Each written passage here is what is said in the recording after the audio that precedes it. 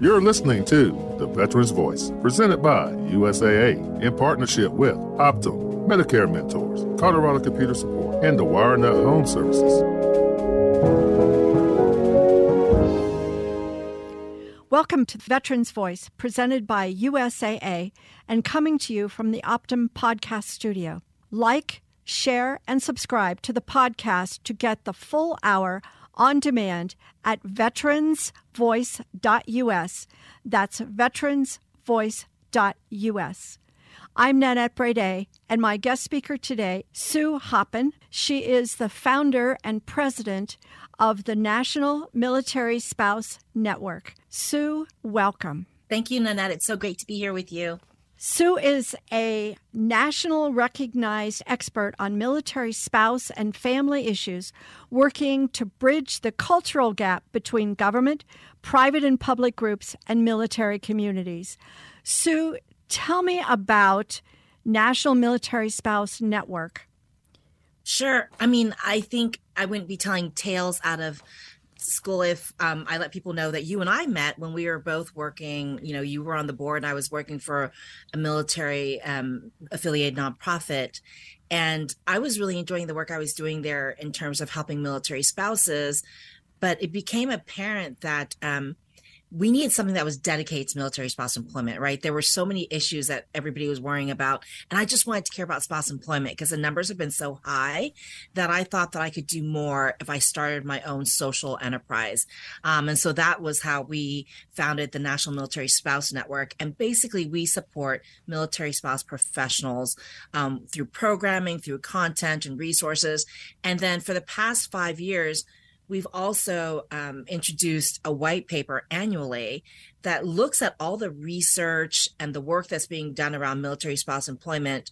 We do a little bit of analysis and kind of identify the gaps in the resources and the legislation and make recommendations about what it would really take to move the needle on spouse employment. And so that brought about another pillar for us, which is we make sure that policymakers and decision makers are aware of the gaps that would help facilitate better employment opportunities for military spouses. And then we make recommendations about what they could do to mitigate those gaps. And so we're really privileged to serve the military spouse community in that way. And everything we do is basically centered around creating more opportunities for military spouse employment. The military spouse unemployment rate since 2010 has varied between 21 and 26%, with a high reaching about 38%. Where are we today? Obviously, there was a problem and an issue at that point in time. Before we talk about where we are today, explain why employment is so important for our military spouses.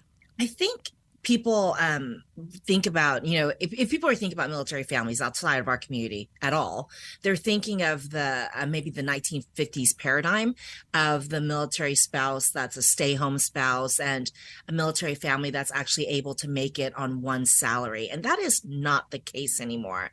Much like our civilian counterparts, military families require 2 salaries to make ends meet, right? You can see this in the uptick in terms of the military families experiencing food insecurity and military families that have no financial security.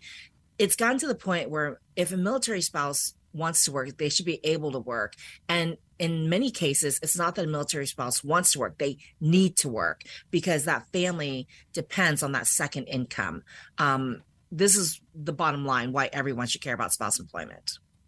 So it's also a readiness issue. It's absolutely a readiness issue because we know that, when you're talking about an all-volunteer force, a lot of times those decisions to stay in or get out of the military are actually made around the kitchen table. It's the service member looking at their spouse and having that discussion and figuring out what's best for the family. And, at the National Military Spouse Network, everything that we do is centered around the notion that a service member should never have to decide between what's best for their family versus should never have to choose between what's best for their family versus serving their country. They should be able to do both, right? If if a family's going to get out because the spouse can't work, then that's detrimental to our national security. Because yes, you can always recruit more 18, 19, 20-year-olds, but you look at the Navy and the Air Force that rely more on those mid-level NCOs and officers, it's very difficult and it's impossible to recruit that 10-year maintainer, to recruit that 10-year pilot. We need to retain the troops that we have. Readiness, retention, recruiting, all of that comes into play when you're talking the military spouse. Exactly. Let's go back to that unemployment rate, 2010, when it really became apparent right in that time period that the military spouse was so critical to the success, basically, of all of our troops that were deploying at such high rates at that point in time. Right. To your point about the rate kind of stagnating in the 20s, right? Like vacillating between 20 and 26%. And yes, the 38% you talked about was a rate that people were reporting. Some nonprofits were reporting during the pandemic because, military spouses had to leave their positions because they had to become, the caregiver, but also the educator once, the kids were at home from school. So that's where that 38% outlier is. It did get to be quite high during the pandemic, but it has stayed stubbornly high. Even outside of the pandemic, it's been between 20 and 26%. That's amazing because, as you said, these are highly qualified people that are available for hire in your local communities. Just to give you a comparison between the military spouse numbers and our local veteran numbers, the unemployment rate for veterans in 2012 was about 12.8%. Today, it is at 2.5%, a huge drop. So, companies are reaching out for qualified people, right? And so things have changed. So let's talk a little bit about the 2023 white paper. That is a huge initiative that has been gaining a tremendous amount of attention. Sue, tell me about the background on that. Sure. Can I backpedal just a little bit and talk a little bit about what you were saying about the veteran unemployment numbers? I love that you brought that up because I think I want to give props out to the people who deserve them. And that is the employers who have really made a huge effort to hire military spouses. And, the same way that they were there for the veterans, the employers have been there for military spouses. When you look at the Military Spouse Employment Partnership, MSEP at DOD, at the Department of Defense, and other initiatives such as Joining Forces, they have done such a great job of bringing in employers who want to hire military spouses. But employing them is only half the problem, right? We have to retain them. We have to retain them through PCSs. And I think this is one thing that and I know and people working in the field know, but people outside of our community may not understand that veteran employment issues and solutions are very different from military spouse employment and issues, in that a veteran, by virtue of being a veteran, is no longer subjected to directed moves. They can now choose when and where they move. And so if they have a job that they want to stay at, they can just decide to stay at that location. Like that can be where they now make their home forever. But a military spouse is still subject to a directed move every 2.5 to 3 years, generally speaking. And so I think people forget the role that retention plays in that military spouse unemployment number versus the veteran unemployment number. Because I have a lot of people speaking to me and asking, what's wrong with you guys? Like veteran unemployment, we solved it basically, right? If a veteran wants to be employed, they can find a job. What is so different with spouse unemployment? And I think it is that one simple fact that people overlook, and that is that military spouses are still subject to directed moves. I served on active duty as a reservist, but I also was a military spouse. So I understand the challenges of being a military spouse, having to, we call it PCS, or directed move on a regular basis, which is why I left active duty and became a reservist. So that was a part-time gig. But in the meantime, I was working full-time. So balancing things, transitioning, moving. I remember at one point my spouse had to PC us from Virginia to California. He said, I'll meet you in California. And I'm going, I have to go to military school for 2 weeks, and we have 2 dogs. So we basically stayed in a hotel for 2 weeks, got back, loaded up the moving van, and drove to California and had to find another job. So those white papers are making such a difference. Let's go back and talk about that. Sure. I appreciate you highlighting them. We're really proud. You know, that first, I still remember 5 years ago when I looked around and there was so much research being done and there were so many good surveys out there, but I was frustrated because they just stopped short.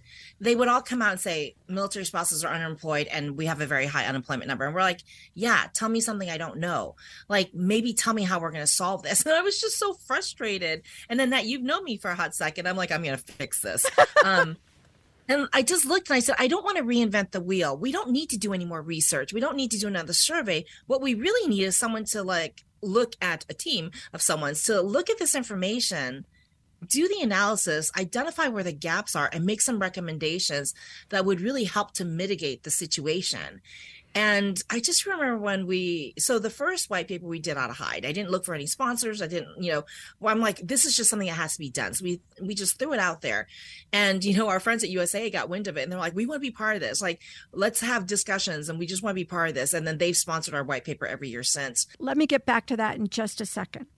Thank you to Sue Hoppen, the president and founder of the National Military Spouse Network.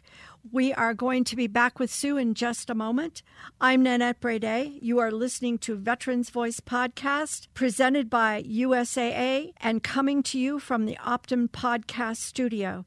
You're listening to The Veterans Voice, presented by USAA in partnership with Optum, Medicare Mentors, Colorado Computer Support, and the WireNut Home Services.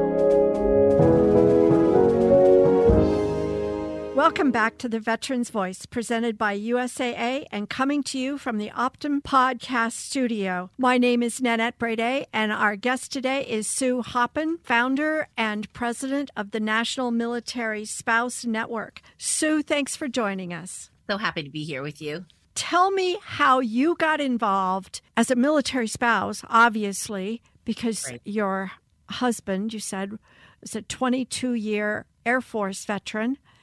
How did you get involved in taking on this fight for more military spouse employment? I think it was, actually, I know exactly how I got involved. I think my story will resonate with a lot of military spouses because they will recognize their story in it, which is, I already had a degree when I married Kevin. And like you said, he was a 22-year Air Force veteran. And we had decided that if we had children, one of us was going to stay home until they were in school full time. And clearly that was going to be me because he wasn't taking time off. And by the time that our son was in school full time, we were overseas, back-to-back overseas assignments, first to Okinawa and then to Ramstein Air Base. And, at the time, I didn't know that the things limiting my career options were the SOFA statuses. But there were very limited opportunities overseas. And so I went back and got another degree, waiting for that time when I would be able to find a job and start on my career. Because, there's no one that is more eligible for a job, for a starting job than someone who's 40 years old and starting out on their career. But anyway, so by the time we rotated away from Germany and came back to DC, I was really excited because I'm actually from this area and I had a master's degree and I spoke 3 languages, and I figured people were going to be in line to hire me. The reality is everyone in DC is very smart, very talented, very well educated. And the only thing I had going for me was I was a military spouse, which I thought was a plus and everybody else thought was a detriment. So I had a binder where I kept all of my rejections, and it was about 2 inches thick. And it was demoralizing, and I didn't want anyone else to go through that because I realized that in a place like DC and in many other places where families will find themselves stationed. It's all about who you know and the networks that you can plug into to get to that job more rapidly. And so I really wanted to create that good old boy network, so to speak, for military spouses within the DC area and elsewhere, so that they could have that leg up when it came to transitioning in this area.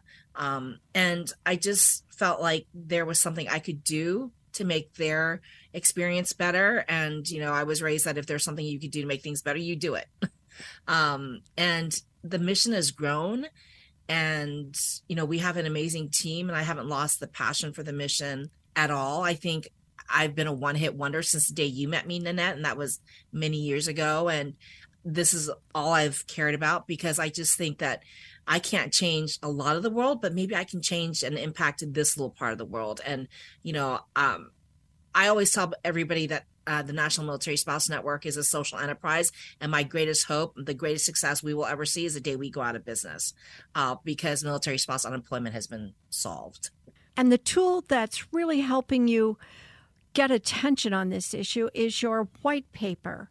And January 25th, you released the 2023 white paper on military spouse employment, and that was supported by USAA, as you had mentioned previously. Right. But what do you hope that will accomplish? So we hope that this one will accomplish what the other ones have, which is raise awareness and present solutions that policymakers will then enact solutions that will help mitigate some of these gaps that we've identified, right?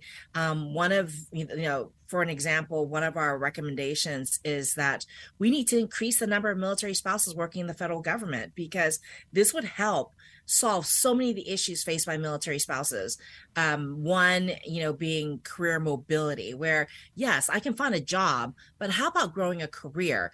Well, if I could get into the federal government, then maybe I could progress in my career, maybe not as rapidly as other people who have the luxury of staying in one place, but at least I could progress, so that by the time, my service member is transitioning and we're able to stay in one place, then maybe I could really grow upon that career that I started when we were in the military lifestyle. And then it also helps with the portability issue, because we found that, military spouses are actually able to keep their jobs as they're PCSing overseas because of a domestic employee telework overseas situation called a DETO that allows them to just maintain these jobs overseas. And so getting more spouses in the federal government will help, solve so many problems that we hope that agencies will pay attention. All we can do is raise awareness, give them the background about why this would be so important, how this could solve the problems, and what the issues are right now, so that they can help to solve those problems by untangling the issues and fixing them where they live. And we found that to be successful in the past. One of our recommendations was actually included in the 2022 NDAA, a recommendation where we called for a study on military spouse employment and unemployment. And that report is actually due out to Congress by the end of this year. DOD, the Department of Defense, will have to report back to Congress about what the root causes of military spouse unemployment and underemployment are and what they're going to do to solve them.